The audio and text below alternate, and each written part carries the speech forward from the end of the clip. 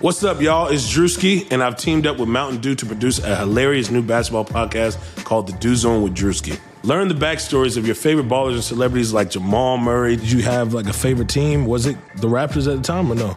Was the Raptors even started around that time? Come on, bro. I ain't that old, fam. You talking like I'm 50. Taylor Rooks, Asia Wilson, and many more. You won't want to miss this. Listen to The Dew Zone with Drewski on Apple Podcasts, Spotify, and wherever you listen to podcasts. Matt Chernoff from 680 The Fans, Chuck and Chernoff Show here. And I want to say thanks for listening to today's episode of the Chase Thomas Podcast. You can find it on Apple, Spotify, and all your favorite podcast apps. Chase Thomas went to Parkview in North Georgia. He's a local Atlanta kid, and he won't let the Luka versus Trey thing go. He interned with us back in the day, and you'll always remember him. Anyway, definitely go check out ChaseThomasPodcast.com, where you can find all of Chase's previous episodes, all of his articles, and do him a solid. Leave him a rating and review if you're an Apple Podcast listener. Reminder to listen to our show, Chuck and Chernoff, Monday through Friday, 3 to 7 on 680 The Fan, and subscribe to my podcast as well. Welcome to Atlanta, wherever you get your podcasts. The Chase Thomas Podcast. My nephew needs me to record. See, I already hate it. I hate it. All right, hello and welcome to a Tuesday evening edition of the Chase Thomas Podcast. I'm reconvening. Is this how we describe it? With an old friend from undergrad. It's been how many years, Matt? Oh man, that's a good question. You graduated before I did. What did you graduate? 2015? Yeah. 2016? So I haven't seen you in 5 years? It's been a solid 5 years. That's crazy. It's a long time no see. Yeah, still no see because we're You're not doing making video plays calls. with your podcast, man. Getting famous. I'm trying.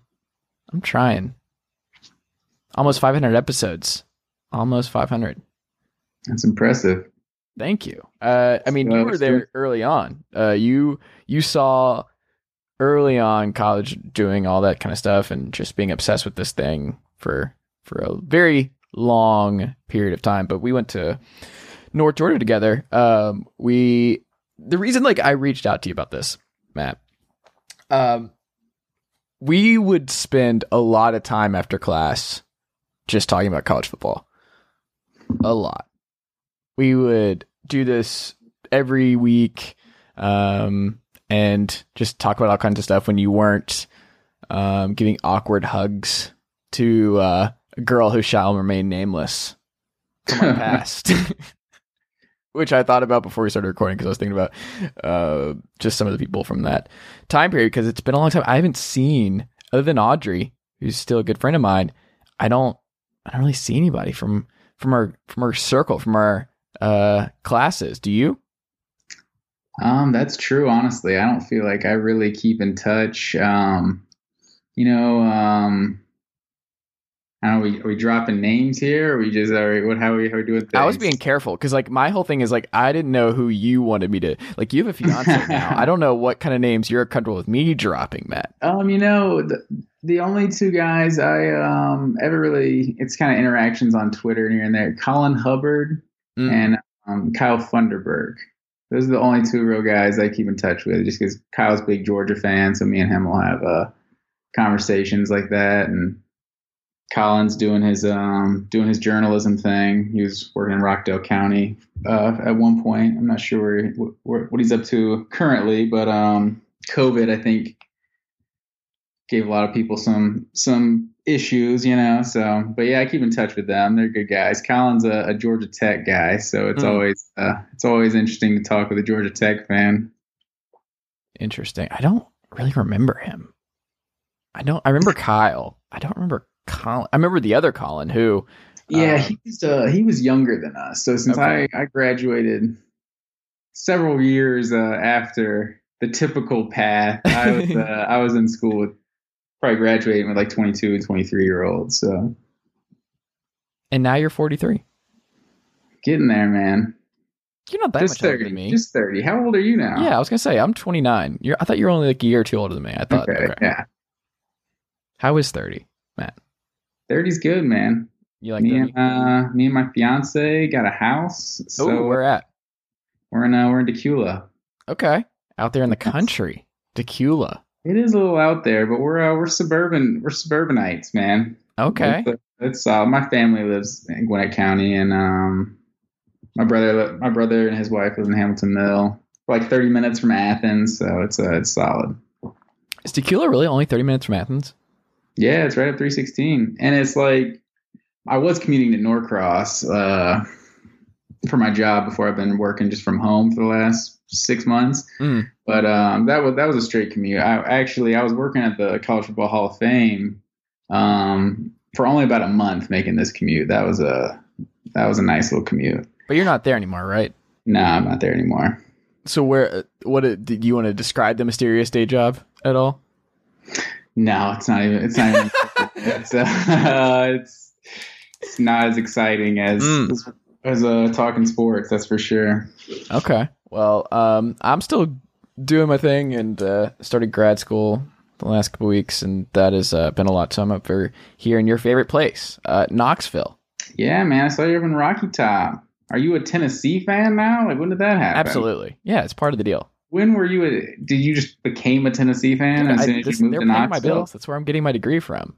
Is that how it works? Yeah, 100%. You got no loyalty. You got no upbringing. I feel like I'm not gonna run from that. That definitely was a thing, but no, can't do it. I'm not a fan of people who don't support the schools they go to.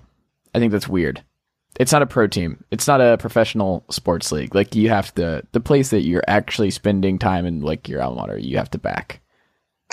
I don't know. I feel like it's tough, and in the South, you're raised to be a fan of one of these college football teams, right. So it's like, even if you get a degree somewhere else, like, I mean, obviously North Georgia and Georgia aren't competitors, so there's no conflict of interest there, but yeah, I guess if I went to another big time school, it'd be tough to not be a fan of that school. So I guess I can't hate on you there. I mean, I think it's just weird. It's a strange time to jump on the Tennessee bandwagon, but that's fine. Is there a bandwagon right now? Is there a bandwagon? No, I feel Can like they just beat Alabama once before there's a bandwagon? Tennessee is like a stock, like you're buying low, and I feel like that's probably a good buy. Honestly, I think I like Jeremy Pruitt, what he's doing there. Okay, well, we'll get to that because we're starting with the SEC East in our preview series. It's kind of insane that like football is happening like 3 weeks earlier this fall in some areas, like Big 12 starting like the 12th, and then you have the SEC not starting until the end of September. That's a little odd. But yeah, I mean, we're sneaking up on the time for college football actually, fingers crossed, happening. Before we get in to the SEC East preview, what did you think about USC, your favorite? You hate South Carolina, getting that 5-star dual threat quarterback, Stockton. He's looking good. Like USC, Mike Bobo already changing the narrative in Columbia. Well, I mean, to be fair, I don't think I even hate South Carolina because I don't even feel like they're worth hating necessarily. Obviously they upset Georgia last year. It was a fluky win, of course, but one of my favorite games from last year. Since Steve Spurrier left, it's like that hate of the South Carolina rivalry seems to like have gone with him because Steve Spurrier just loved to antagonize Georgia more than anybody ever, But yeah, I mean that's a huge. I mean that's basically the biggest commit they've ever gotten next to Davion Clowney, Yeah. So they talk about him like he's a dual threat. So I mean he's obviously a stud. I know the state of Georgia's got a couple big time quarterbacks in that class, so hopefully Georgia can snag the other one. You already have the best one with Vandegrift. Oh no, he's Vandegrift's 2021. This guy's 2022. Oh, okay. So and then MJ Morris I think he's from Carrollton. He's like transferring to Pace Academy. He's like also a dual threat quarterback. It's like top 20, 30 player in the country or something like that. Where is Pace? Pace is like right in like Buckhead, like downtown Atlanta. That's right. Yeah. I covered a game there for Forsyth County News when Jamari Sawyer was there because he was like a big time 5-star that Georgia got. And yeah, I was like blown away by the campus. The field is actually in Mableton, the stadium they play at, but the campus is like in The fact that you're downtown calling it a Buckhead. campus It's just like for a high mansion, school. like $1 million house after $1 million house, and then this high school. It's like Arthur Blank's names on like one and a half of the school. The school is like ridiculous. Interesting. Yeah, I've seen that. It's like, because you know how high schools have like these booster boards outside, you know, it's Marco's Pizza or something. It's like they have a huge Atlanta Falcons logo on this. The Atlanta Falcons are a high school sponsor of this team, of this school. That's wild. Yeah, I'm looking at it now. Their softball facility is like better than North Georgia's. Yeah, I God, bet it this is. field, everything about this is kind of. I did not know this was a thing. Yeah, Pace Academy's big time. They've had some big time dudes the last few years. That's where Wendell Carter came from. There's been a bunch of them in recent years. Interesting. What do you think of Trey Lance playing a fall game in 2020? Did you see that they're planning to do like just some sort of just showcase for him? If you're Trey Lance, would you do it? I saw that. I mean, what's the point? It's like, it's not like you're playing against a D1 team. It's like, it's one thing if he had like, I don't know, Notre Dame or BYU or something, like one of these independents that's just trying to fill their schedule or something. But like, what do you gain from like putting up huge numbers against Central Arkansas? You know, isn't that who they're playing? Central Arkansas? Yeah, something like that. Yeah. It's like, I definitely wouldn't play if I was him. It's just, that would be like the biggest horror story ever. Just like, oh, this guy was destined to be a top 10 pick, but he decided to play a 1-game season and tore his ACL or something worse. Like, who knows? Yeah. I mean, shoot, torn ACL, you might be out 8 months now and you're good to go, but who knows? I mean, yeah. Or you could tear your Achilles, or I just don't see I don't see a stock rising from a good showing against Central Arkansas. I don't. Yeah, really exactly. understand. Like maybe people will be watching it. Like, I don't know if it's going to be on a Saturday, like no one's probably going to watch it. If it's on a Thursday or Friday night, and you know, maybe just some mainstream college football fans will be like, well, like I would probably watch that, but that's the only way I'm going to watch it if it's the only thing on. Like if I could watch Vanderbilt and Kentucky or North Dakota State and Central Arkansas, I'm probably going to watch Vanderbilt and Kentucky. Well, No I would never disrespect to recommend watching and Vanderbilt and fans Kentucky. up there. Vanderbilt, Kentucky sounds like a gigantic waste of your time. That's a valid point, honestly. I've seen Vanderbilt and Kentucky, and I know that it's not going to be worth it. I could at least watch this guy and maybe he'll make some plays. So Kentucky's at least trending up, but it's just that offense is still. We're in wait and see mode, and Joey Gaywood might be under center this fall. So like, I don't know. The Vanderbilt fired both their coordinators after last year, and they just keep. I think Ted Roof is now their DC. Like they're just cycling through guys. Derek Mason he's gotten a lot of coordinator chances, but that's a terrible job. Vanderbilt. What do you think's the worst job, Vanderbilt or Arkansas? I would go back and forth on this. I think it's Arkansas actually. I feel like it's Arkansas just because Vanderbilt, the expectations are just so much lower that you can kind of like turn your nose up. They're like, oh, well, we're an academic institution around here. Maybe you guys like football, but we're about more important things like raising young men and that kind of cliche stuff that people love to say. It's like Arkansas, they still remember being good. So they're like, no, this is garbage. We need to have a good team. Bobby Petrino ruined all expectations about what Arkansas should actually be. Say that again? Bobby Petrino ruined everything for Arkansas fans. He set expectations out of whack. Well, it's tough because I feel like Arkansas can be good because, I mean, Houston Nutt was Have you seen that division? Like, Houston Nutt made 2 SEC championships, right? They lost to Georgia and they lost to Florida one year. I think Houston Nutt was the head coach for both of those teams. Like Arkansas can be good. It's just since Saban like got the SEC, it's just I feel like everything's there's no chance for half the West anymore. You know what's crazy is they have the best QB room of anyone in the West. Is that right? Who's there? They have Malik Hornsby. They have Jones Jr. down there. They have Felipe Franks, who is a hit or miss, and then they have what's his name, Jefferson.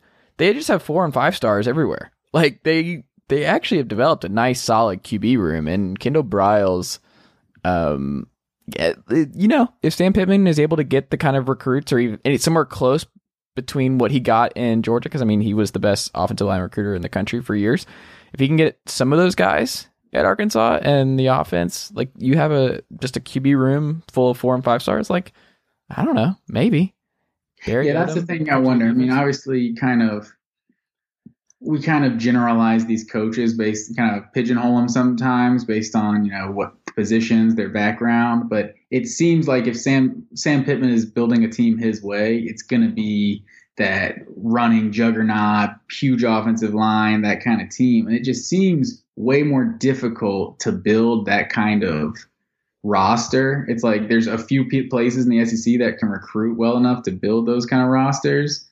But it's like, if you're going to like knock off Bama or something, you got to do what Auburn does and just like have this kind of cute offense that's like spread out. You just hope you get a good quarterback some years, and that can kind of just transcend how good your team can be. Because if you're just straight building them like from the bottom to the top, I just don't know if Arkansas is the kind of job that can be built that way. It's like when Bobby Petrino had them successful, they were this, air raid offense, and they were explosive. And I feel like I don't know that that's what Sam Pittman's going to do, but you would have to think with his background, he's going to want to get these behemoth offensive linemen and run the football.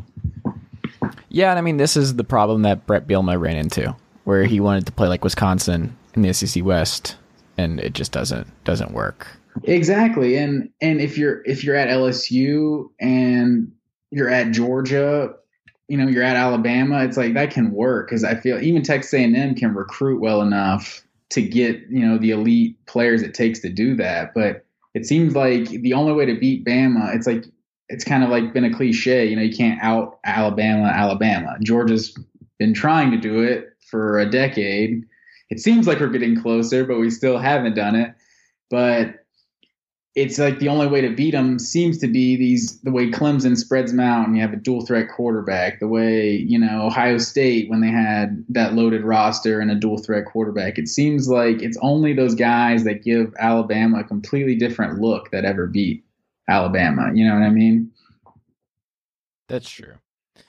All right, well, let's get into the SEC East. I want to start with Florida. Florida is the trendy, the sexy pick to win the East. A lot of Georgia fans scoffing at that notion. There's a case to be made that Kyle Trask is the best returning starting quarterback in the SEC. Something that's interesting, a stat that I found about this, which is still mind-blowing, but also, I guess, not that crazy when you think about the offenses that Florida has kind of put out as of late. Kyle Trask. So UF last year, after Trask replaced Felipe Franks, they averaged 300 passing yards for the first time since 2001. That was Steve Spurrier's last time. So, like, Kyle Trask is the best passing quarterback Florida's had since 2001. That's incredible to me, because that's obviously not accurate. What do you mean? Do you think he's a better quarterback than Tim Tebow or Chris? No. I'm saying by passing. Like, it's just kind of crazy that they went 20 years without throwing the ball for 300 yards a game on average. Like, that's just wild to me. I think it's misleading, only because Florida was like the worst team in the SEC running the ball last year. So I feel like it was almost out of necessity, like they couldn't run the ball. So it was almost like the passing game kind of supplemented the running game. You know what I mean?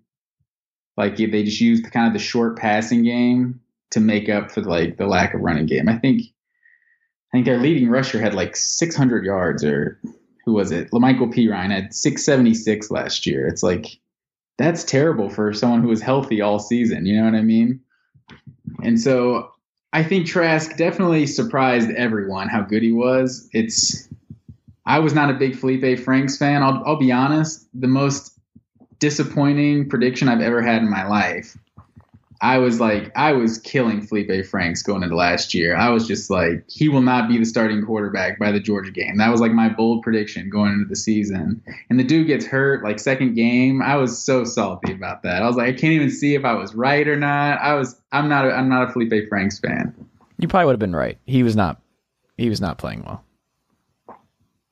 But I mean, Trask put up great numbers. I kind of get the vibe that Dan Mullen was like, I got to give props to Dan Mullen because he's definitely an excellent coach, because I feel like you just watch Trask and he's clearly so limited, like physically. He's not fast. He doesn't have a big arm. He's just kind of that game manager, you know? I mean, he was throwing for 300 yards a game, so he was clearly putting up good stats, or however many yards you said. But I give credit to Dan Mullen for just almost disguising Trask's limitations physically.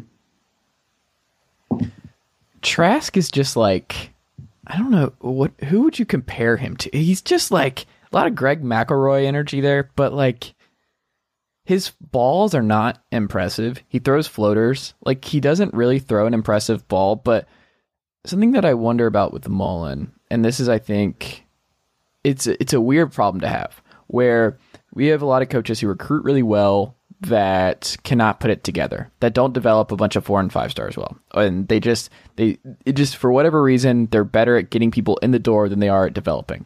Willie Taggart might be one of the better examples of that as of late. But Dan Mullen, being 21-5 at Florida, he obviously got Mississippi State #1 in the country. I wonder if he's somebody who just does better with less talented teams. Like, he's just someone that will always be better off coaching a team that's ranked like 32 in recruiting at one year and like 17 the next year, where like he's not going to be in a position where he's just getting 5-star after 5-star and he's okay. Like, it's almost like a chip on his shoulder, where he's developing guys that everybody else in the SEC outside of, I guess, Saban can't do. Like, he is developing across the board. It doesn't matter who he has. He's going to find a way to win football games, and he wins ugly. He wins no matter what. But there is a ceiling where, like, because he doesn't have that one last thing, like, Dan Mullen is an A- coach. The one thing that he is still missing, and he's missed everywhere, and it seems like at this point you're probably just like, he doesn't want to do this, is that he has not assembled a staff around him that will put him on par with Georgia, Bama, LSU, Tennessee's now on that list, I think, and those other programs that just like, they know that the recruiting part is just a must if you really want to win a national title. And I don't think he's ever going to get the bodies that he needs to get to that level. Do I think he can sneak around and win an SEC East every 3 years and something like that? But like, for him to really build this Florida program back to what they were during Urban Meyer's tenure, he has to elevate the recruiting stuff, but I also just don't think that's who he is. And I think he's just better off and enjoys developing 4-stars rather than just adding 5-star after 5-star. And also, he doesn't have the personnel. Like, that staff does not, they just don't recruit at that level. They don't have it in-house. And I wonder when that starts to really mess with them, because Tennessee's coming and USC's putting a lot more money into this, and Kentucky is getting better at this. But if Florida really wants to compete with Georgia's and the LSU's and the Alabamas and the Texas A&M now of the world, they have to do better in that regard, and they're just not. But at the same time, they're never going to fall off, because Mullen's always going to win 10 games. He'll always win 10 games. Taxes, Dan Mullen win 10 games. When you talk about the recruiting, is it seems like every single new coach at a major program gets that initial spike in recruiting. Mm-hmm. You know, whether it's Butch Jones or Jim Harbaugh or, you know, whoever, it seems like Jeremy Pruitt, when those guys first get there, it's like, that's when you're selling the new vision to the recruits. And it's like, you could be coming off a 6-6 season. It doesn't matter. It's like, it's going to be different. There's a new culture and everything. And you see maybe that first or second recruiting class gets in the top 5, top 3 or something, because people are buying the new energy, what they're selling with the new program. And it's interesting that Florida goes 11-2 his first year, or 10-3 his first year, and then it doesn't translate to any sort of improvement in recruiting. It's like Florida essentially can roll over out of bed and get a top 20 recruiting class, you know?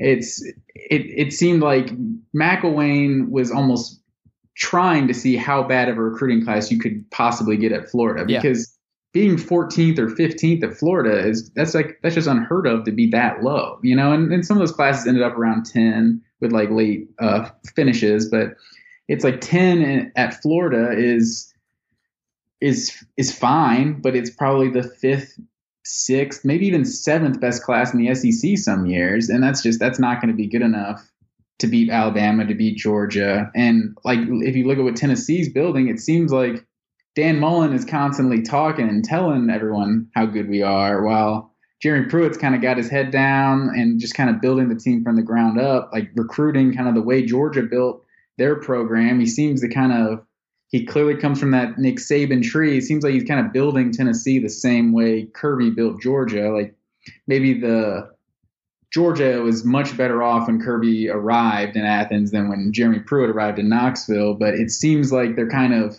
at least have that same philosophy for the way they're building their program. And who knows what's better, but it's just interesting that Dan Mullen's got the on-field results, and it's still not translating to doing anything in recruiting. It's also especially with how loaded the state of Florida is. Well, the one thing that has to be mentioned, and this is something that Florida State also struggles with, it's not their fault, but Bama now goes into the state of Florida. When Florida State was at the top and when Spurrier was at the top of Florida, it was just those two schools and then Miami. That was all they competed with. Now you have Butch Davis at FIU. Now you had Lane Kiffin at FAU. Now you have so many different schools in that area that are pulling players that you used to get. And they don't have that depth anymore that they used to, because those 3 stars are going to go and play and maximize their ability in Boca Raton. And this is something we don't think about enough when it comes to Florida and Florida State, and the hurdles they're having to jump through now, is that there's just more competition in the state of Florida, and there's more competition nationally from programs like Oregon is coming into Florida, USC is coming into Florida, North Carolina, like this is Texas. Yeah, I mean, Georgia's always got players from Florida, and Clemson too. Clemson is the best example of this, probably. Yeah. I mean, it's hard to say that because there's so much talent to go around in the state of Florida. It's like I think in the top 24/7, there's like 40 something players from the state of Florida just in like the top 250, 300 players in the country. And I don't think, even though, you might be right, maybe in terms of those 50 to 85th scholarships that used to go to Florida State are now going to FAU and Central Florida and South Florida and things like that. That could be true in terms of building a roster, but that's honestly not even Florida's problem. Their problem is not getting the elite players that come out of the state, and that seems. But how are you beating Clemson? Yeah, 2 or 3 of the top 25 players in the state of Florida going to the University of Florida, while Florida State is going 6-7 or 7-6, whatever their record was, and Miami is on their 3rd coach in the last 5 years or so. Miami is clearly, and it seems like if you look at the recruiting trail, Miami got the new coach and new blood, new culture in there, and they're starting to kind of create a buzz on the recruiting trail. It's interesting how that happens with every other program, just about, except for Florida, when they've actually have the on-field results to back it up. I just want to see what Mullen's teams look like with 3 years of top 5 recruiting. That is what I want. I want to see a Dan Mullen coach team, because I think he's the best developing coach in the SEC. I think it's him, and if you want to say Saban, that's fine too. But I think when I hear Georgia fans talk about Kirby, I'm like, I don't think what sets him apart is his recruiting. Like, Kirby's just an unbelievable, insane recruiter. And that matters a lot, especially in today's college football. But in terms of in-game management and developing talent, I don't know how you make the case that Kirby is better than Dan Mullen. I just don't. And I don't think Kirby has the same success Dan Mullen did at Mississippi State. I just don't.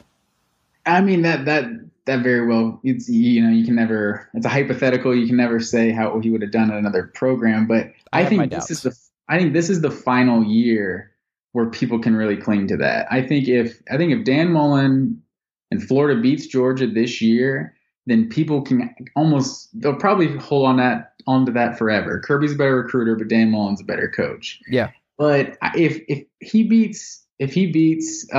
beats Dan Mullen again, it's just like this guy is now 0-4 against Kirby. True. 0-3 at Florida, but that Mississippi State team, I mean, in Mullen's final year was probably his second best team the entire time he was there. That was a very good team with like 3 or 4 first round picks on it. Was this the one in Athens where Georgia blew them out? Oh yeah, they got smoked in 2017. That was where the first play they went deep. Yeah, they had the flea flicker, and then Dominic Sanders had that pick off the tip, and that place was going nuts. But Were you there? No, I just feel you could just feel it. Yeah. But and so I think this is definitely the year that's going, because I obviously, as a Georgia fan, I roll my eyes every time people say, "Oh, well, Dan Mullen's just better at developing talent," because people love to point at the 5 stars that don't pan out at Georgia, but it's like when you get so many elite players, Robertson, then all the players that are not playing are elite players, because they got beat out by other elite players. But it's also, people like to ignore the DeAndre Baker's 3-star that became a Jim Thorpe Award winner, and Tay Crowder was like a 2-star running back, wide receiver coming out of high school, and Kirby turned him into an NFL linebacker. Say that again? Tay Crowder's turning heads in Giants camp. Yeah, exactly. Was he the last pick in the draft? Stokes was just like a sprinter, and now he's turning into like a top 2 round pick or so at corner. It's like for every D'Angelo Gibbs or I don't know, Otis Reese or any other 5 stars that just didn't really ever pan out at Georgia. Although Otis Reese, I feel like if he stayed, this could have been his year. But any those 5 stars that didn't pan out at Georgia, it seems like there's a 3-star that took his job. You know what I mean? So it's hard to say Kirby's not developing when Jordan Davis is a 3-star nose tackle and coming in now he's a sophomore. He's a junior this year, and he might be the best nose tackle in the country. You know what I mean? True. Well, we'll get to Georgia. The fake punt against Alabama is damning, and that's it's tough to bounce back from that. And it's just the two second half backup quarterback losses to Alabama. It's brutal, but it's hard to point to anything. It's hard to say Kirby's just not a good game manager, you know what I mean, or a good in-game coach. And he's also, that's another thing too. Like Dan Mullen's been a coach for what, 13 years, 12 years. It's like Kirby's going on year 5. Like this guy, he's just now figuring things out. But it'll be interesting to see what happens with Georgia's offense. Well, we'll get to Georgia because I have some questions that I'm going to pose to you. When you look at Florida's roster, though, and you look at Kyle Pitts, who seems like a first-round tight end, and you look at Kyle Trask and what this offense can do, are you a believer that there's enough firepower in their schedule puts them in a position to win the East? Because they lost Tennessee early in the season. Like, they now come here in December. Last time they did that was after 9/11, where they had to move that game. Yeah, that was awesome, too. Yeah. It's going to be cold. Florida having to come here at the end of the year is a problem for them. That is a actual problem. I know Tennessee never beats Florida and Tennessee never beats Alabama, but I would be very nervous if I'm a Florida fan because, like, can you imagine they get the monkey off their back against Georgia midway and then they just blow it at the end of the season because they had to go to Tennessee at the final week and Tennessee had put it together with their group of guys.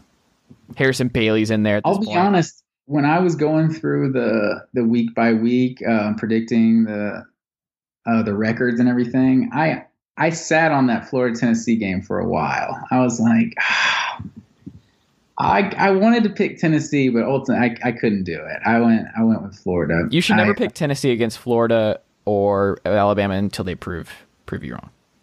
Oh, Florida and Alabama are 2 completely different things, but well, they lose to both often. Georgia's a different story. Georgia's just like, who fucking knows? But we'll get to that.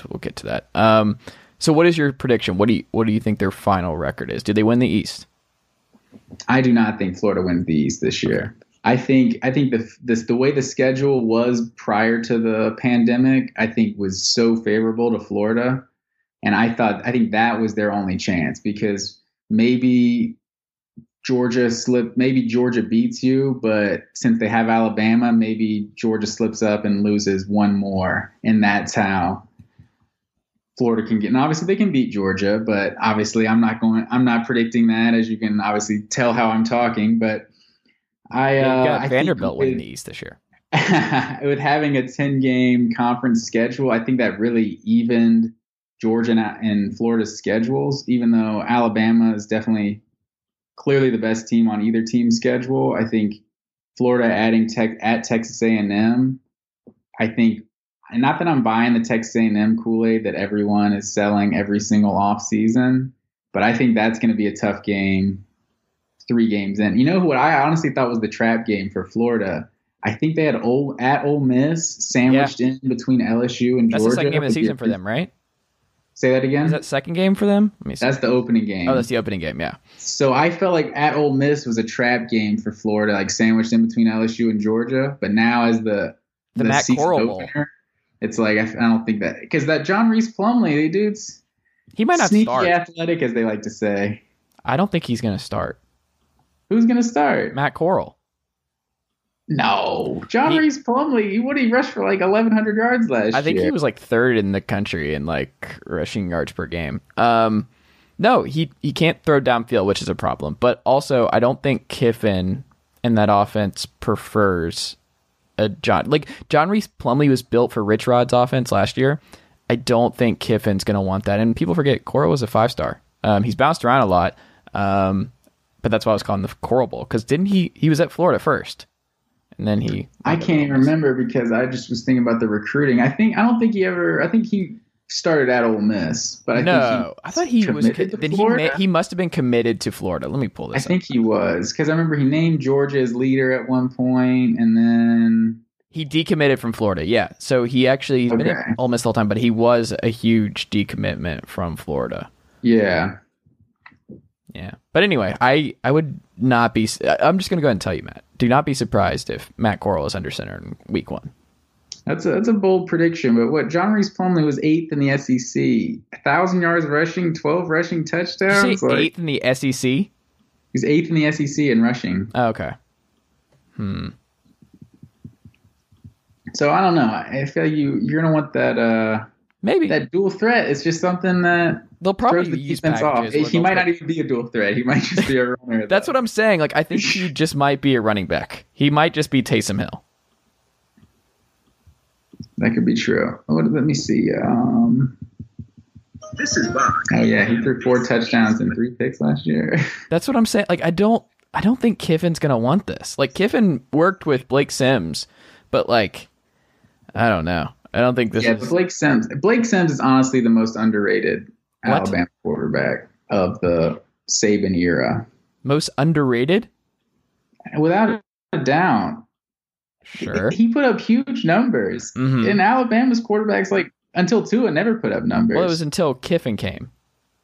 So, I mean, that could be it, but I feel like his ability, the way A.J. McCarron and Greg McElroy get talked about, like Blake Sims. Do people talk about them? They were fine. Like, McCarron was okay. McElroy, but like. I mean, I guess in college, obviously people know they weren't any NFL quarterbacks, but I feel like they get a lot of love for the team success. It's like, since they lost in the playoff, it's like, oh, Blake Sims, trash.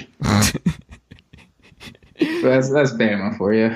High expectations. But I think he led the SEC in like every passing category that year. Like, he was really good.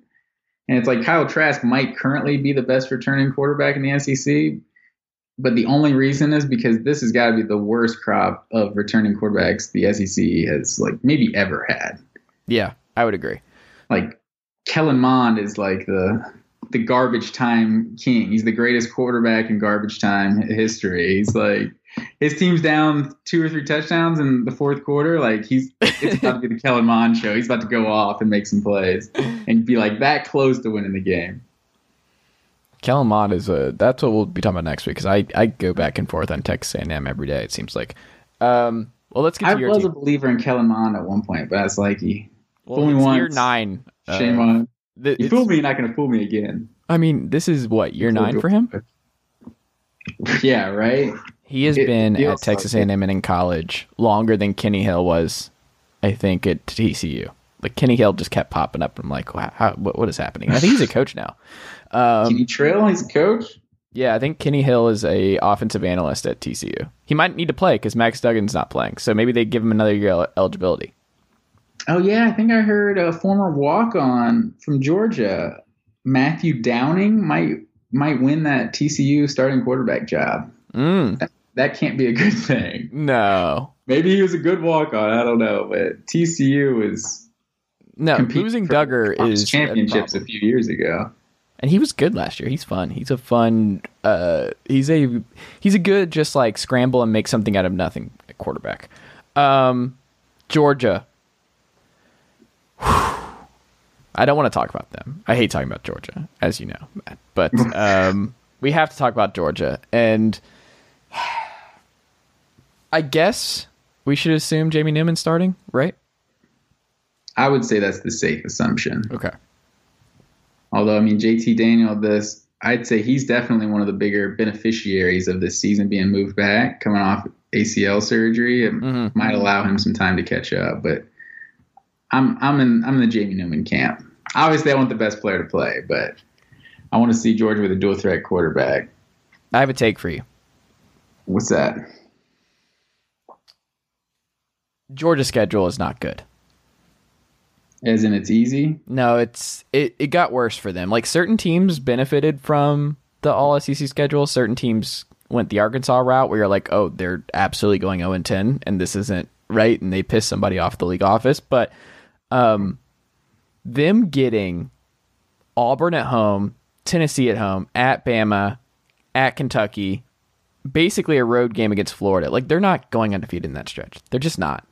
And yeah, I wholeheartedly agree. I was not a fan of that stretch because I feel like Tennessee has always been that early October game, and then Auburn's always that mid-November game, and they were going to swap that this year, and play Auburn early in the season. I assumed they would have still split those games up and have one of them early and one of them late. And it's just, I feel like, especially as a biased Georgia fan, it seems like the first 2 or 3 games, Georgia's never as sharp as they are going to be. And it seems like that second half of the year is when they always, that's when their good seasons happen, and they get that big win over Florida and they beat Auburn. It's like, and they kind of build that momentum as the season goes. But it's like, I think, the 3 toughest, or 3 of the 4 toughest games on the schedule are that week 2, 3, and 4 against Auburn, Tennessee, and Bama. It's just unbalanced. Because if you look at the second half, all they got is at Missouri, Miss State at home, at South Carolina, and Vanderbilt at home.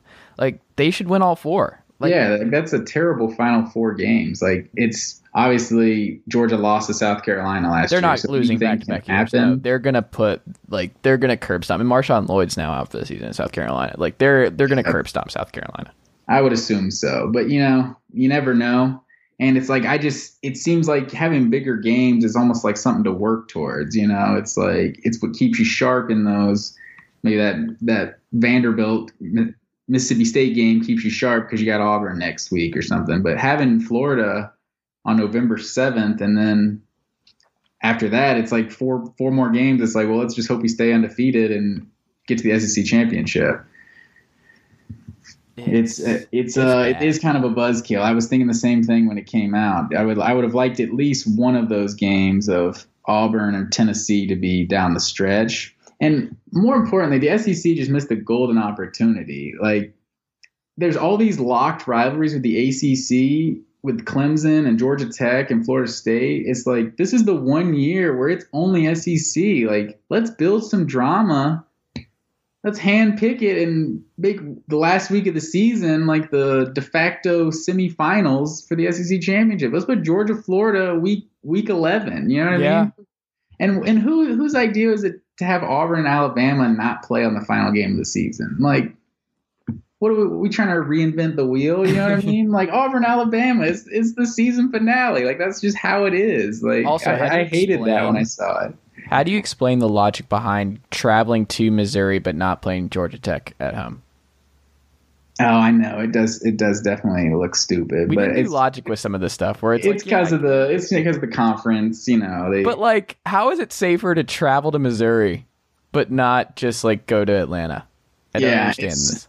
It's wild for sure, and I feel like they definitely could have still played those. And I don't even know what the distinction is, to be honest. And it's like those in-state rivalries are just they should so have kept important. the in-state rivalries if they're out of conference. I don't understand how you just don't do that. No, that was a mistake for sure. But I can't even say anything because I just hope we have a season. That's the most important thing. Well, but yeah, I feel like they missed an opportunity to just make the final week of just make it rivalry week and just I don't know LSU, A&M, Auburn, Alabama, Georgia, Florida. Give us the Egg Bowl, you know, some good rivalries to close out the season. But that's just me. What do I know? Greg Sankey's doing a hell of a job. He's actually been better than I expected he would be. George Pickens, is he finally uncorked in Todd Monken's offense in 2020? Dude, George Pickens is that dude, man. George Pickens, like... Georgia fans have a really love-hate relationship with him. My dad, I love watching Georgia games with my family now with George Pickens because there is such a strong love-hate relationship with him. It's fantastic. Well, I mean, people talked a lot of smack about him coming into his freshman year, like about speculating about his grades, about his character and all that. Like so many Auburn fans I talked to are just like, oh, this guy's never going to... Well, hold on. He's going to be a great quarterback at Auburn in 2 years when he takes him to the playoff. Yep.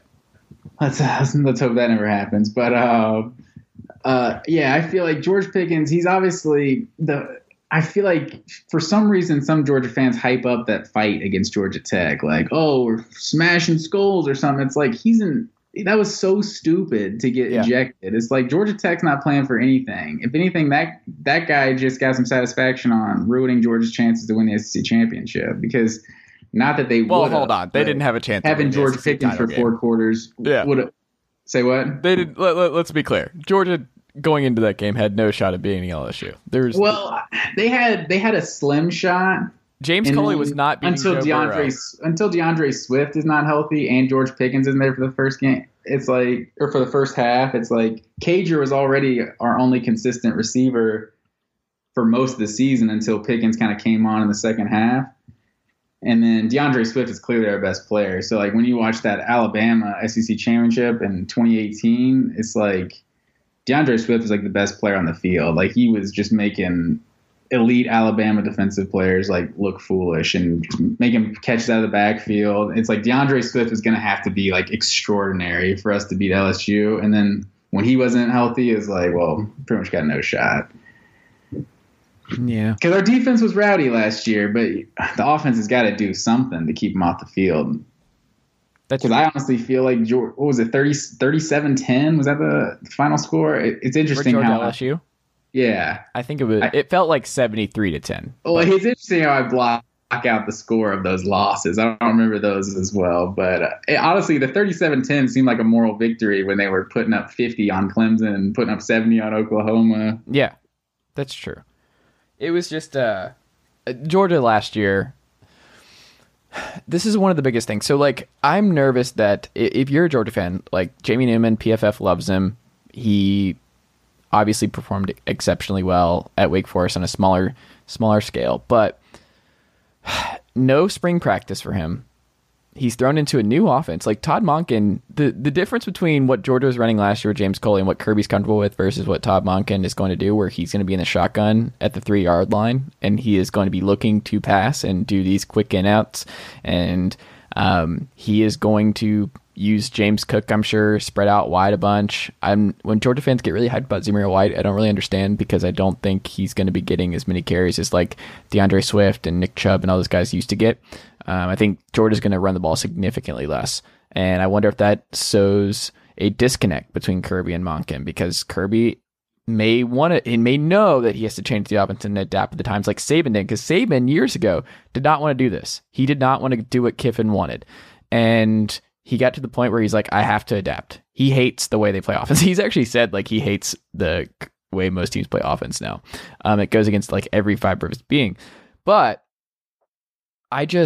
I look at this group and I think, okay, no practice. They lost a bunch of offensive line help. Like they're plugging in a lot of different guys. Cade Mays gone. Hopefully gets that waiver for Tennessee as he should. Should he though? Yeah, he should. I think so. Trey Smith needs some friends in the offensive line. And I think about it and I'm like, I think the defense is a sure thing. The one thing about Georgia that I'm certain of is their defense. And I think their pass rush will be back. And I think this pass rush, and I'm interested to hear what you think about just what Malik Herring and those guys are going to do on the edge, because Georgia's set, I think, in the back, LeCount and everybody else, like they're deep across the board on defense. The defense is going to be top 5 in the country. I think they're still going to go through a lot of growing pains. And Georgia fans who were hoping to turn the page on frustrating offenses, I don't think you're walking into a fun, just Joe Burrow, Joe Brady type deal from last year where Joe Brady came in and changed everything. But I don't think that's what's going to happen here. Part of it's practice. Part of it's the fact that they're replacing a bunch of talent. And the other part of it is just, I don't know if Kirby's going to be all the way on board with it. Is this all fair? I feel like those are some fair criticisms. I'll start by saying Mike Bobo won like national coordinator awards. And if you ask Georgia fans, he was like terrible as job. So I think it's safely bet that Georgia fans are not going to be happy with the offensive coordinator, because it seems like we're never happy with the offensive coordinator. But with that said, I think Kirby is going to open up the offense, but I feel like that's a very, I don't know, over kind of exaggerated narrative that kind of people talk about, oh, Georgia's stuck in the Stone Age with the offensive line and everything like that. It's like 2 years ago, 2018, Georgia was, I think, second in the SEC in points per game, like scoring like 38 points a game or so. Like our offense was explosive. We had 4 good receivers.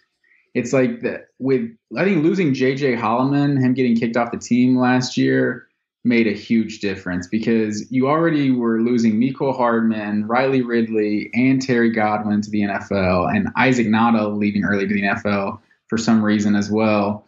And then when J.J. Holloman was kicked off, it's like that just got rid of the top 4 receivers and the starting tight end. Jake Fromm, not the most, doesn't have the strong arm. He seemed like he was a guy that was kind of built on timing and chemistry. And we just had no consistency at wide receiver last year. I think if Georgia just gets some consistent wide receiver play, the offense is completely different. And it's like Georgia is always going to be going to want to be a balanced team, because, I mean, a coach's job is to get the most out of the team. And you can't walk into Georgia's locker room and see all these 4- and 5-star recruits on the offensive line and all these big-time running backs and think we should air the ball out 50 times a game. You know, it's not. But that's what Monken's going to do. That's what he's not going to throw the ball 50 times a game. It's just he's probably going to. He's going to make our offense more unpredictable and just have maybe better passing concepts and more creative concepts. Like, did you watch the Bucs with Monken? Have you watched what Monken does everywhere he goes? You're not going to see any I formation. Zamir White is not going to get the same opportunities that Chubb and that's true. But I mean, Georgia runs out of the shotgun plenty, you know what I mean? Well, now it's 99%. Like, I would be surprised to ever see Jamie Newman under. Well, for some reason they got rid of the toss sweep. That's the bread and butter Georgia football right there. Well, gone. They've gotten rid of. They haven't really been doing that the last couple of years anyway. So I feel like that's. I think James Cook is like the strange person to me, that Georgia fans just seem to be so obsessed with. It seems like every Georgia fan I hear is like, oh, James Cook, you just wait to see how they use this guy. And I'm kind of like, he's been here for 2 years now. And well, this is more of an offense that's conducive to what he's going to be able to do. And that could be true, but he seems to, ball out and have a couple touchdowns when we play Austin Peay.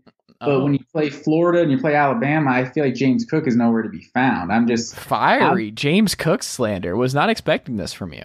Well, it's not. I'm not saying he doesn't still have the potential to be good. It's strange the obsession that so many Georgia fans have that like he's going to be hyped up. And I'll admit, I'm not like as not going to say excited. I'm not just as sure that every other Georgia fan is, that Zamir White is going to be the next in the legend of running back. Can we see if his knees still work? That's what I'm saying. Like, I'm sorry. Like, this guy's, what is it, three Yeah, knees? he doesn't. His knees are not real anymore. He is a cyborg at this point. I remember Rusty Mansell. Rusty Mansell is the best in the business as far as I'm concerned in the recruiting game.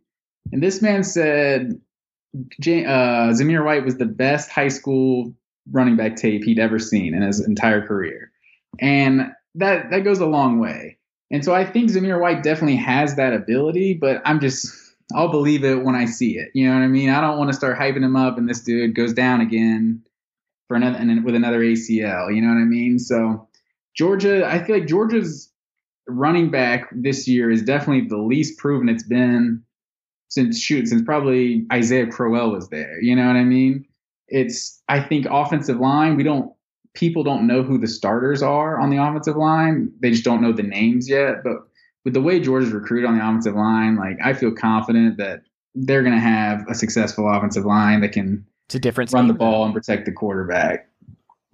And it's ironic to say, you know, as a Georgia fan, because Justin Fields was on our team, but I do want to see what Georgia looks like with a quarterback that can run. Yeah. What are your expectations? What do you think? What does Georgia do this fall? I know you've got them winning the SEC East, but final record, biggest trap game. What do you think? So the final record, I have them going 9-1. I have I'm losing that road game in Tuscaloosa.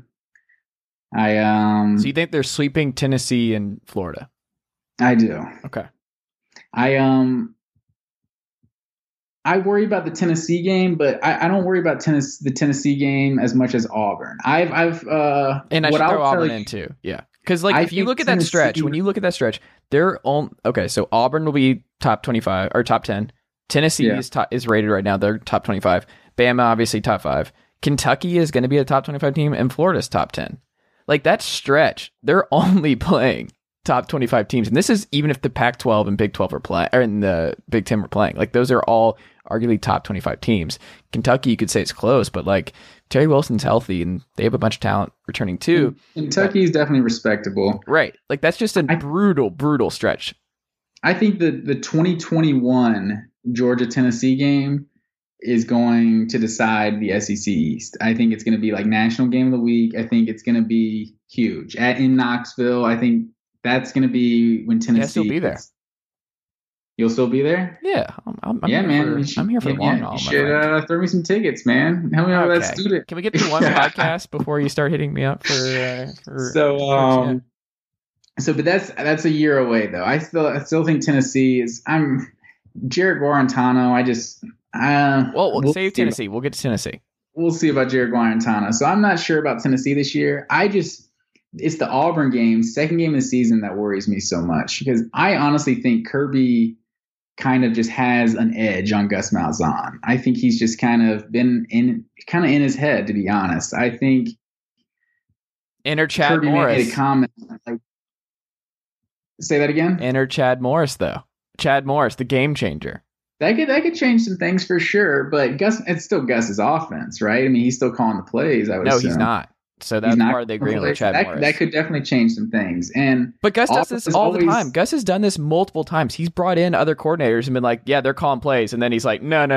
Midway, he's like, I'm going to start calling plays again. Like, he never I remember Kirby made a comment like in his first year. He was like, when the Auburn game was coming up, he was like, I feel like I've literally been preparing for Auburn for the last 20 years. Because literally playing at Georgia, being a coordinator at LSU, being a coordinator at Alabama, now the head coach of Georgia, he literally plays Auburn every single year. And if you look at the history of the Georgia-Auburn rivalry recently, other than the game Auburn won in the regular season in 2017, it's like Auburn scores on the first possession of the game and doesn't score another point. They almost don't gain another yard. It almost seems like Gus Malzahn puts so much on film in a season's body of work that Kirby knows what he's doing. You know what I mean? He's just able to prepare and make adjustments and know exactly how to defend Auburn. And having Auburn the second game of the season, and if Chad Morris kind of if he does shake up what the offense looks like, that's definitely a game that worries me because I'm used to Auburn being that SEC finale for us, and then we get to take a break and go beat Tech before the SEC championship. I just like Auburn in that November slot where we have our whole season to prepare for that game. It's like just that might be the best. Who knows? I think Alabama's going to be better, but Auburn could be better than Florida. That could be the second best team on Georgia's schedule in week 2. It's very possible. I think Georgia goes 8-2. I think winning 9 out of 10 with all these changes and all this turnover and that kind of schedule early on. I think it's a recipe for 2 losses, and I am still going to say that Florida wins the SEC East this year. Okay, so obviously Florida and Bama are the 2 losses. Yes. Okay. And then what are you saying? Florida goes 9-1? Yeah, I do. I think Florida goes 9-1. I got like Florida Florida's schedule more at than Texas Georgia's. A&M. Say it again. I got Florida losing at Texas A&M early. Watch out for it. It's a big game for Texas A&M. Florida's replacing 5 of their top 7 receivers. Yeah, Van Jefferson, but none of that is a big thing for them. That's the Florida. I think that helps them. Dan Mullen's great, less returning skill talent. Great. I just don't know, man. Pirine, they had no running game last year, and now Pirine's gone. I don't know who their running back is. Their offensive line hasn't been impressive. I love Kyle Pitts. He's a first-round talent. He's a baller for sure. But Javon Grimes should be good. Everyone loves to hype up Kadarius Toney, but it's he looks like a shiny toy. And he's super quick and super explosive, but he doesn't really do anything. I think he had maybe 1-2 touchdowns last year. I don't know. He seems like that throwback Florida player, but he's just not nearly as good as Percy Harvin and Chris Rainey or Jeff Demps or any of those guys that he seems to get compared to. Next up, America's team, the Kentucky Wildcats. Is this America's team? America's team, the Kentucky Wildcats. Not aware of that. What would you guess Mark Stoops' record is at Kentucky? Ooh, you gotta give me, how many years has he been there? 7. 7 years. I'll say 42-40. Holy shit, you're extremely close. 44 really? and 44. 44 and 44. He's literally 500, almost 10 years into his tenure. And that's respectable. At Kentucky, that's sure. unbelievable. But see, this is the thing. Georgia's been Georgia and Florida are the good teams in the East. I feel like since the split of the SEC, the schedules in the East and the West are just so drastically different in how difficult they are. It's almost like an 8-9 win season at Kentucky. It looks impressive on the surface, but if you look at almost every year, they're going 4-4 in the conference. You know what I mean? And it's it appears that they're doing well because they're beating up on these garbage out of conference teams because they don't ever play anyone good out of conference other than the years that Louisville is good, which was the years Lamar Jackson was there. Essentially, was good, and they blew Louisville out. They won their last 4 straight, so they're riding a hot streak coming into this year. But they don't really beat anybody good. They just beat who they're supposed to. They get shut out by Georgia. They lose to Tennessee. They lose to South Carolina. They almost beat Florida. It seems like every year, but they only beat them that one time. But it seems like every year they almost beat Florida for years. What would you guess their offense was nationally last year?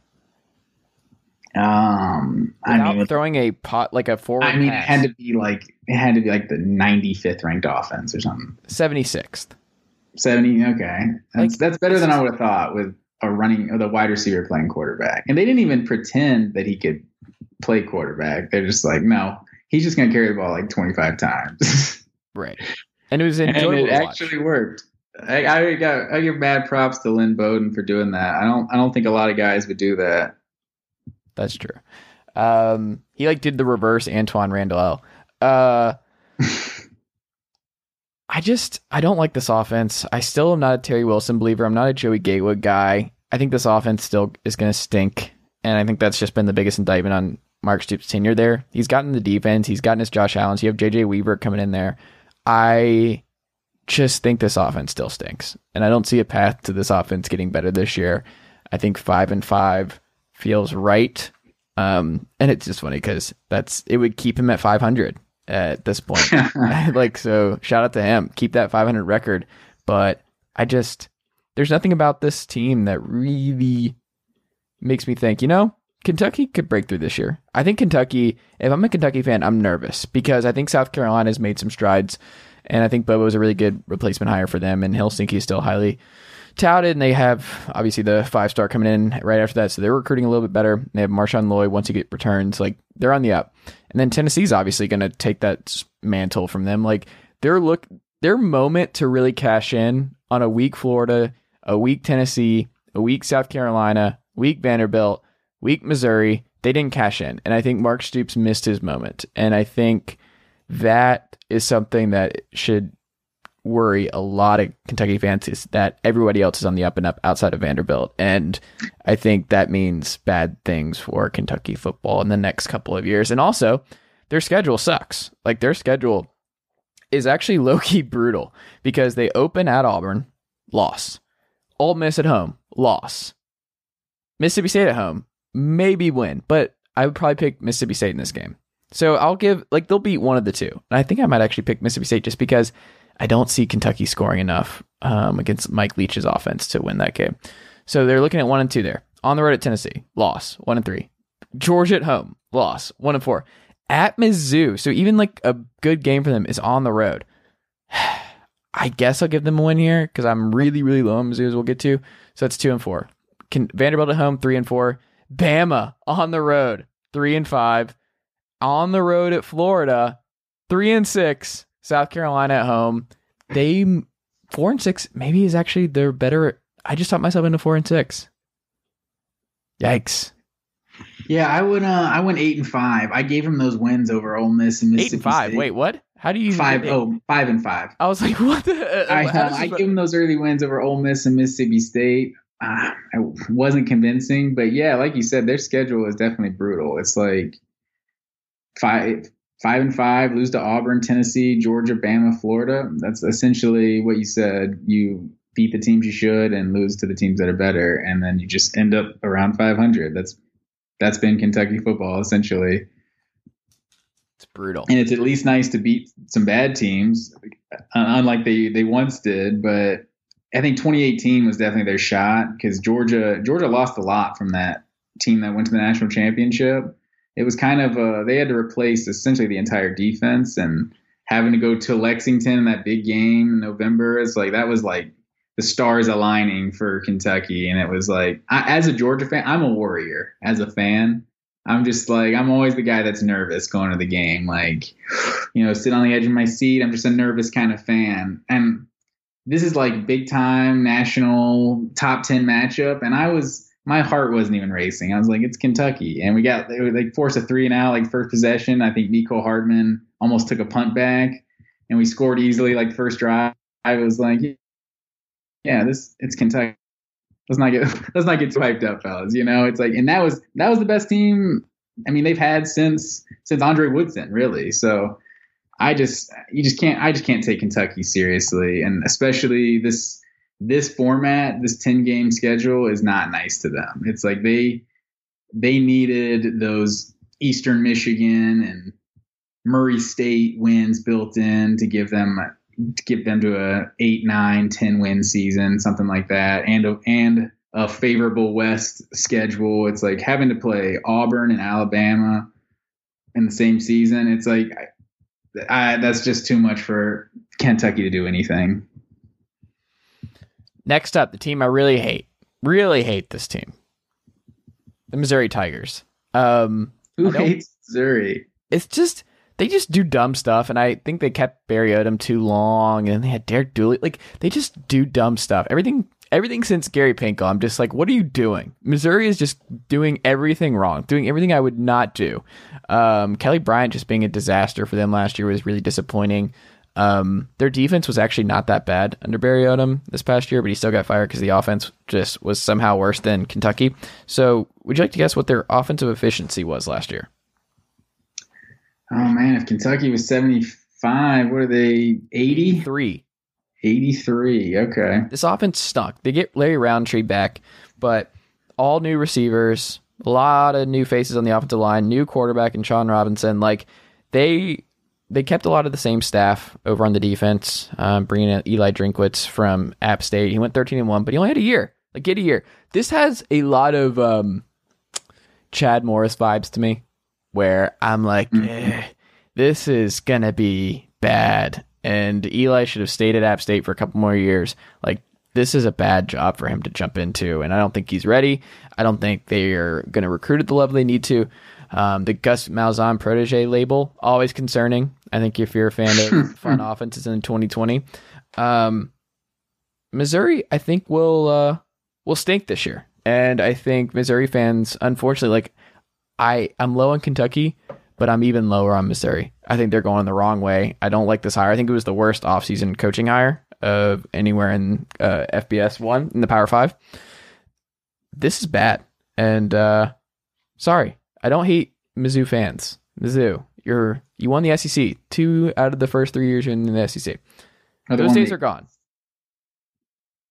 They won the East, not the SEC. Well, that's what I'm saying, the East. Yeah.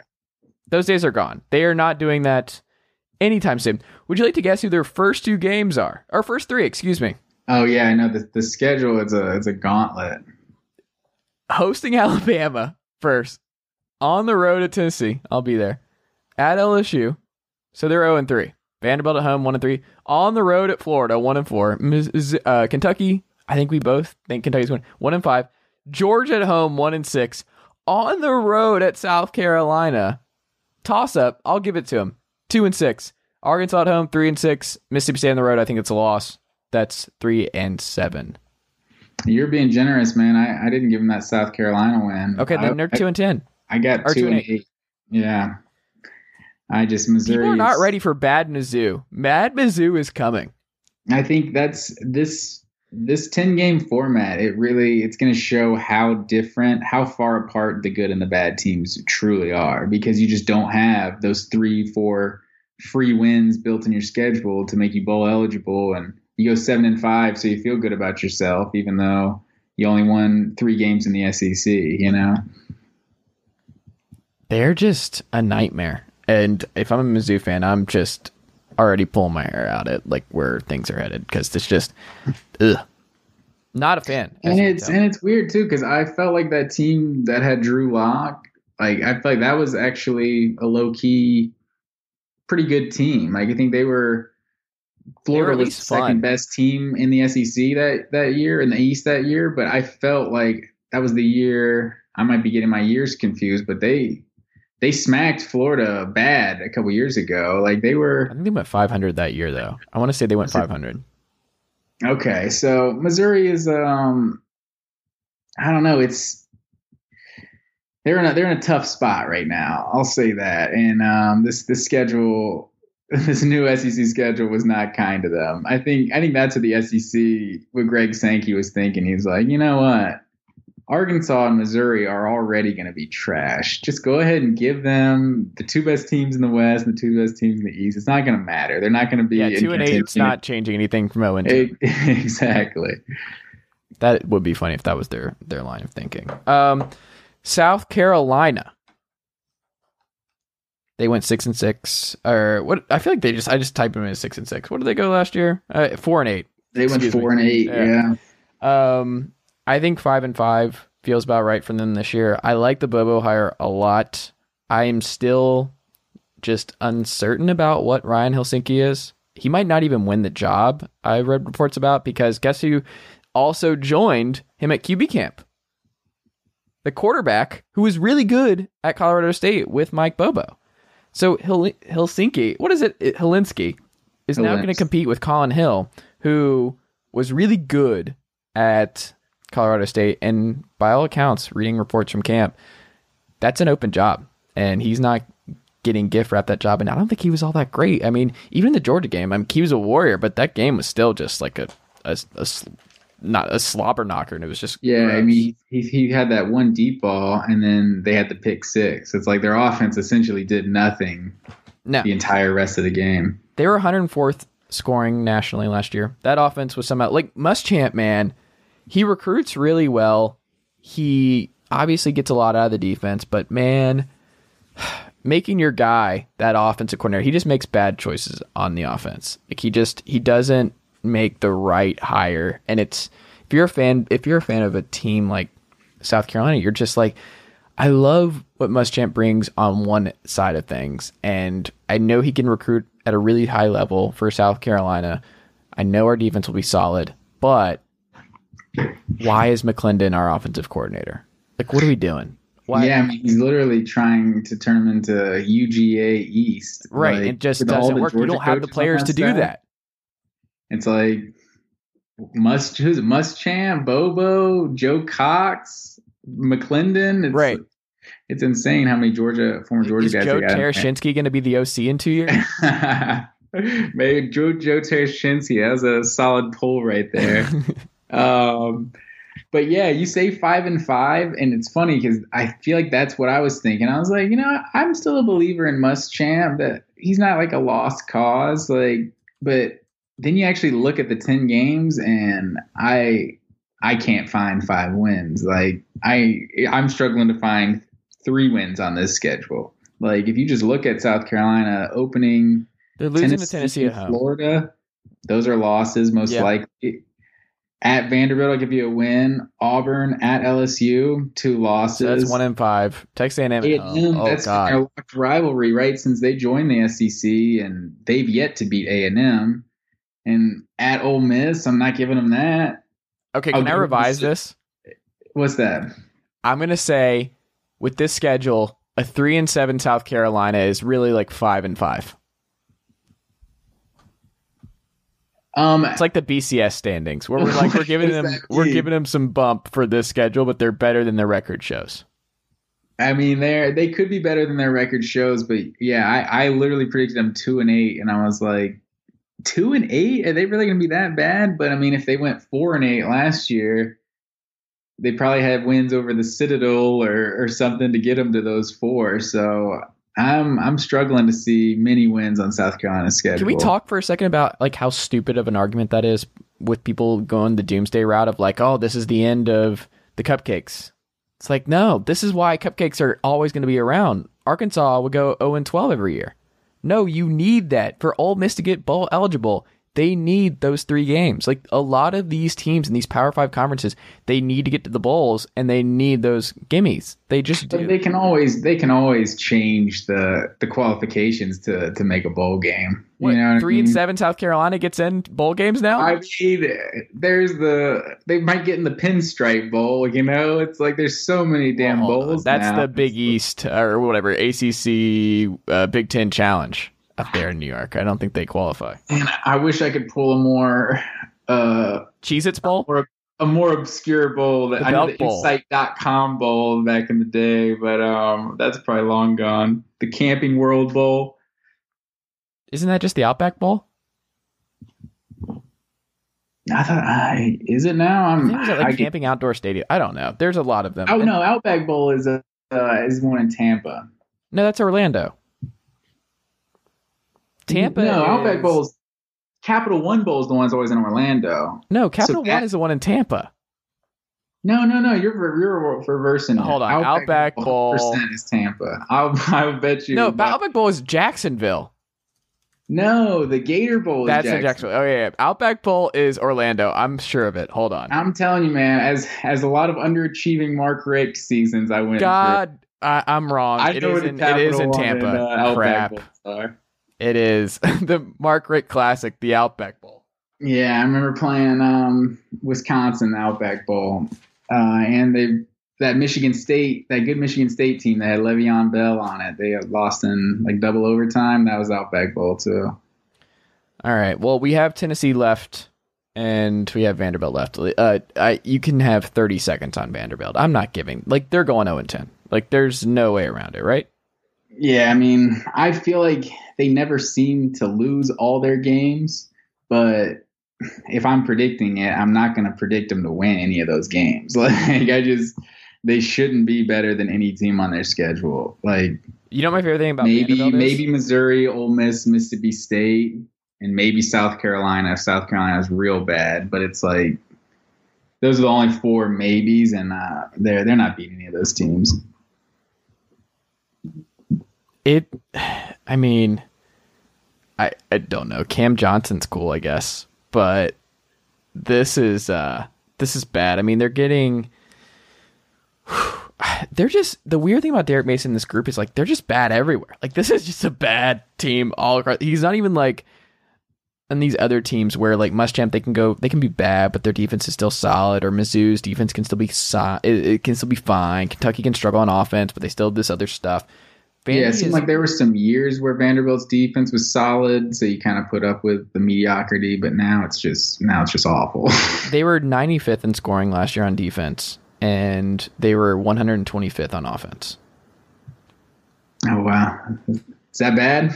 Like, they're just atrocious. And not firing Derek Mason and just hiring 2 veteran coordinators in Fitch and Roof just to, like, try and plug the holes is just unbelievable. I cannot believe he I feel like they just like Derek Mason. I feel like everyone just likes Derek Mason. It's like, is he good at his job? I'm not really sure, but I like him. I feel like everyone just likes how he speaks, and he seems like a real rah-rah guy. Like I can get behind that guy. But is he the new Bobby Johnson? No, but he was respectable, man. He had like a 9-win season or something. He was a Jefferson Pilot Sports superstar. Jefferson Pilot Sports. That's throwback right there. I miss I miss JPS. Like that was. I do not miss that at all. Now having those games on SEC Network, I feel like it's at least like quality production. No, I don't. That's what I'm saying. I miss the shitty quality. I miss Bill Schaefer coming in with Rick Clausen and just some really nasty looking visuals with Michael Spurlock not being able to throw a forward pass with Ole Miss. Like that is the bread and butter. Wasn't it the 2 Gregs who ran that show? Was it the play-by-play? Were they the 2 Gregs or something? The 2 Mikes? Not Mike and Mike. I don't even. Gregs, Jefferson Pilot. I gotta see this because is there a oral history yet? Who was it? Dave Neal? It's the Daves. You're right. It's the 2 Daves. Is that what it was? Yeah, it's the 2 Daves. Dave Neal made that call, that Kentucky LSU game. Where my man got deflected. Yeah, right. He gets the ice bath. Yeah, that was wild, man. Was that Roman Davey? That was one of my early great college football memories, honestly. I was like 12 years old. Yeah. Well, let's save the best for last, the Tennessee Volunteers. I think they're a year away. Harrison Bailey, we'll have to see. But by all accounts, baby Peyton, just okay. Which is nice. Jarrett Garantano is... I was listening to somebody the other day, and this is an interesting point. This came from Volv's Quest, the Rivals podcast, which is very good that everybody should check out. But they made this point about Jarrett and the reason that there's a disconnect between fans and the coaching staff with how they see him is that Jarrett is the only quarterback on that roster who can go up to the line and read a defense. Brian Maurer is fun, but Brian Maurer cannot read a defense, and no one else in this roster can go up to the offense and be like, all right, I'm going to check out of this because the defense is giving me this. Yes, he doesn't take chances. Yes, he has made some really dumb plays in his past, but like he was really great in that Mizzou game.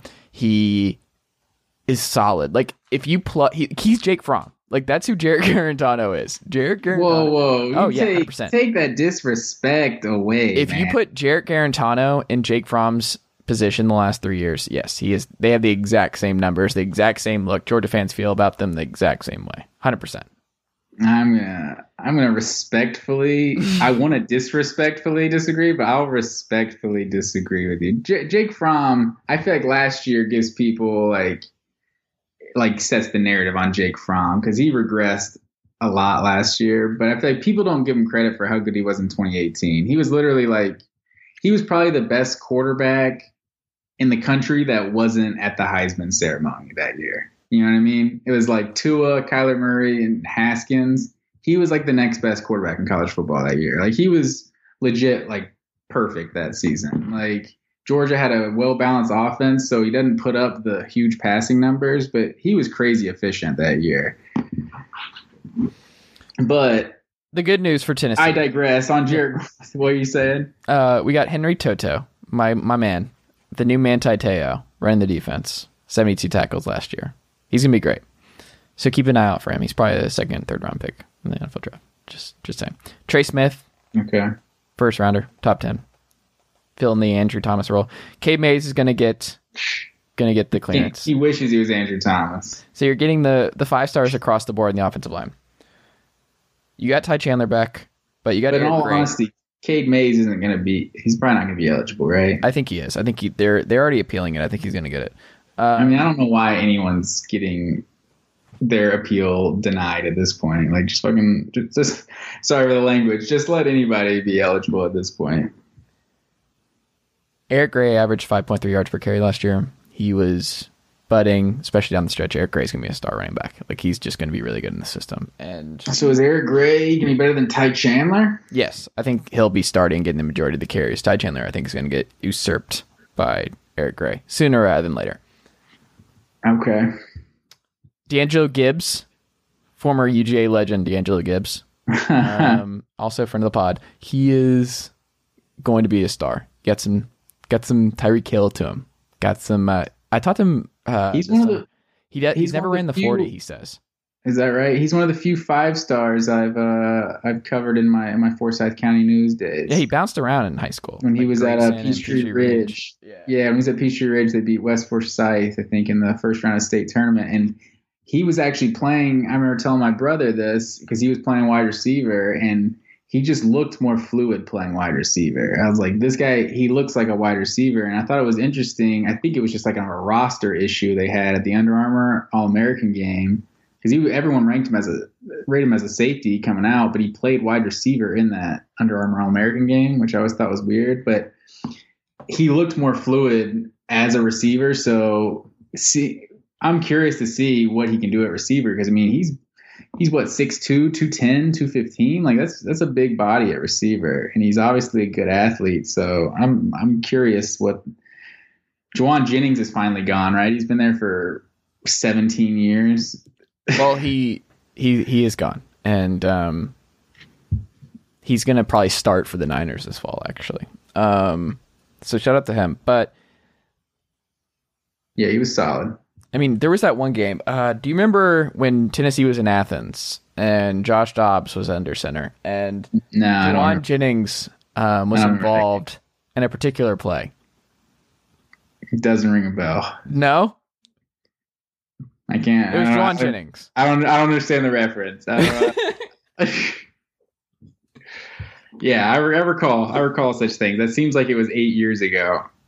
Yeah, because like Jacob Eason was quarterback at that time. It feels like he has not been the Georgia quarterback. A lot of Georgia fans I've talked to said that is the loudest moment they've ever experienced. Like people that are season ticket holders for years, that's the loudest moment they've ever experienced in Sanford Stadium was when Eason hit Riley Ridley on that 50-yard touchdown pass. Oh, so you do remember that portion of the game? I do remember that portion, and then there was 8 seconds left, and I don't remember what happened after that. I blacked out. I think you kicked the ball out of bounds and then gave Tennessee good field position and let them. Because Rico McGraw, I remember, was a safety at Georgia. He played some as a freshman, but he's a random player. He was the one that ran onto the field without his helmet off, and we got a 15-yard penalty on the kickoff. And it was I swear, I watch college football all over the place, and I see crazy plays happen. Dudes run onto the field with their helmets on, without their helmet on. It gets called against Georgia. I swear, I'm not biased at all. They only call it against Georgia. Grinds my gears. You got to get over I remember that happened, and then obviously they were able to get.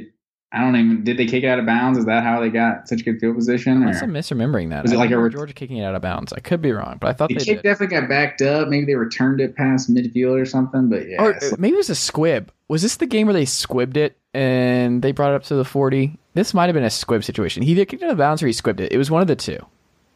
It's not important. It was dumb. Whatever Georgia did, it was one of those dumb things where you're like, what are you doing? But anyway, Oklahoma actually did the same thing against Georgia. So you got your comeuppance. Remember at the end of the half, they decided to. Yeah, that was Tay Crowder. One of the dumber things. he was the Johnny on the spot, as they say. That was so weird. That really did change the complexion of that game too. Like 17 points going to the half versus 14. I feel like it just kind of changed the whole mindset Georgia had. And then Chubb broke off that big run. And it's like now it's 7-point game. Now it's new ball game.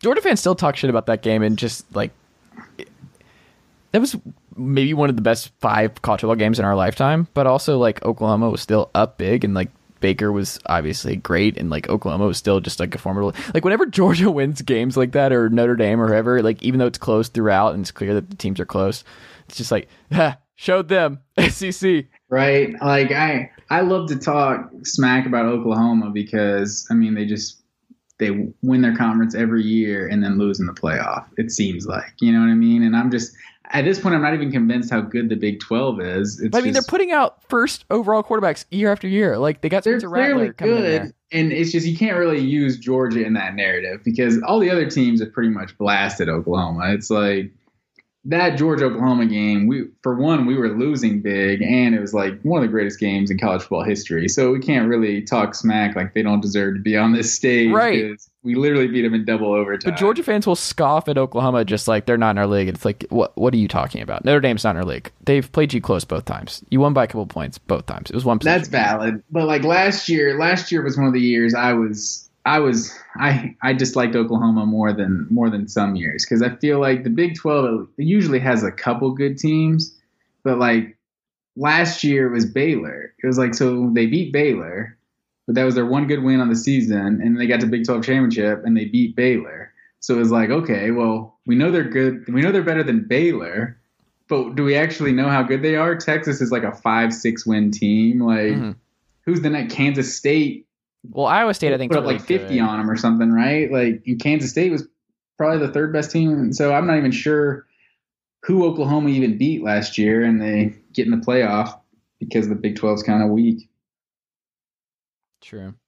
And then Georgia, I mean, we had like, 10, 15, 20 guys sitting out that Sugar Bowl game, and we beat Baylor. So, like, I don't even... What happened the year before? That's not important either, man. Our players got cocky on social media, man. They didn't show up. That's what it was. Got it. I mean, hey, Texas beat us. You know, I'm not going to deny that. But Georgia fans, if you ask them, like, I saw Georgia played against Alabama the previous game. Like they came out like getting after Tua. Jake Fromm was dropping dimes. That's the best game of Jake Fromm's whole career, honestly. That 2018 SEC championship versus Bama. Like, our offense was clicking. Our defense was, like, getting after Tua. And our defense didn't get any pressure on the quarterback the whole year. So I feel like we were clearly – that was the best we could be. And then dudes were running their mouth on Twitter and everything, and they just didn't show up. Obviously, that's going to be the SEC. That's like the SEC's excuse every time a team loses a major bowl game. But it seems valid because you see these teams play, and you're like, wow, they're super tight. And then you're out of your mind. I can't believe you see Alabama play Utah, and they just don't show up. It's like it's hard to say anything other than they didn't show up because you saw how good they were the whole season. What is wrong with you? What is wrong with Georgia fans? It's a convenient narrative for sure. Texas won the game, but it's like. But Georgia fans will never admit that. They're just like, if you have a conversation, they're like, "Oh, Texas sucks." And you're like, "What are you talking about?" Oh, Sam Ehlinger he's so lame. He's like a diet Tim Tebow. But that's still amazing.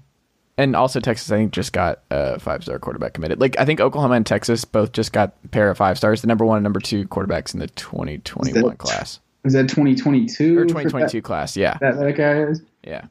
Yeah, I saw that. He just sounds like a Texas quarterback. What was his name? He does have a very Texas name. It was such a Texas name. I'm going to pull this up. 2022 QBs. It's not Colton, but it's something like that. Quinn Ewers. Quinn Ewers. I don't know. It felt like a Texas quarterback. Yeah. Matt, I think this is it for our opener. What do you think? How are you feeling? It was good, man. I thought it went well. You have your good assignment? stuff. Get a mic? Yeah, man. I'll step my game up. Got to step your game up. Shout out to that Brookwood Grayson rivalry from 10 years ago where they made that video, Gotta Step Your Game. Anyway, that's a... Racing, wow. I remember that rap video. Yeah, so you remember that, what I'm talking about? I super remember Brooklyn that. Better Step Your Game. Yeah. That gets stuck in my head still from time to time. That was so great. Party didn't do anything like that. And I'm sure North didn't either. Oh, no. I said for years that we should play Project Pat North. I said for years, like, that's what our team should be running out to every sport. Like, maybe we probably got to find the edited version. Project Pat's dropping some some words that aren't safe for Gwinnett County schools. But well, to be fair, you never hear those words. That'd be a sick chant, you know? We're North Gwinnett. Yeah. The Bulldogs. All right, Matt. Well, how do people follow you? What can people look out from you and all that good stuff? You can argue sports with me on Twitter at Matt W Green, Matt_W_Green. Just hit me with some hot takes. That's what I'm good for, is arguing with strangers on Twitter. See, I don't about do any sports. of that. Twitter is my You don't get into that? No, I hate Twitter, actually. I hate social media in general. So, like, I do what I need to promotion-wise, and then I leave it. I feel like I'm not a big Instagram guy. I think the only time I ever post on Instagram is like pictures of dogs and stuff, but it's like, wow, shots fired at your fiance. Say what now? Shots fired at your fiance. Oh no, she posts way less than I do, honestly. Like, I at least post occasionally. She's not into the social media game, but I don't even like talk to people I know on Twitter. It's not like it's like a social thing. It's almost just like I'm just scrolling to see what people think, and then I'm like, I disagree with that opinion. I'm gonna let by, and then it's just fun. Honestly, with no sports for so long, I feel like it was getting me through the day, man. It's like, oh, we don't know when we're gonna play a sports game. We can hypothetically talk about how much better Georgia is than Florida. Let's go. Whatever you got to do. Matt Green, always a pleasure, sir. We will be back next Tuesday at SEC West, I think. Yes, sir. All right, Arkansas. Look out, Kendall Briles, Barry Odom, Sam Pittman. We'll see. Maybe a couple years from now. All right, talk to you next week. Yes, sir. This is Ben Ingram, radio voice of the Atlanta Braves, and I'm here to tell you that you've reached the end of today's episode of the Chase Thomas Podcast. As a friend of the podcast, I'd like to say thank you for listening to today's episode and hope you return for the next one. To show your support for the program, tell a friend or coworker or even a family member about the program. And if you're an Apple Podcast listener, leave the show a rating and a review. It goes a long way. That'll do it for me. But don't forget to listen to myself and the rest of the team at 680 The Fan and the Braves Radio Network this season. Go Braves!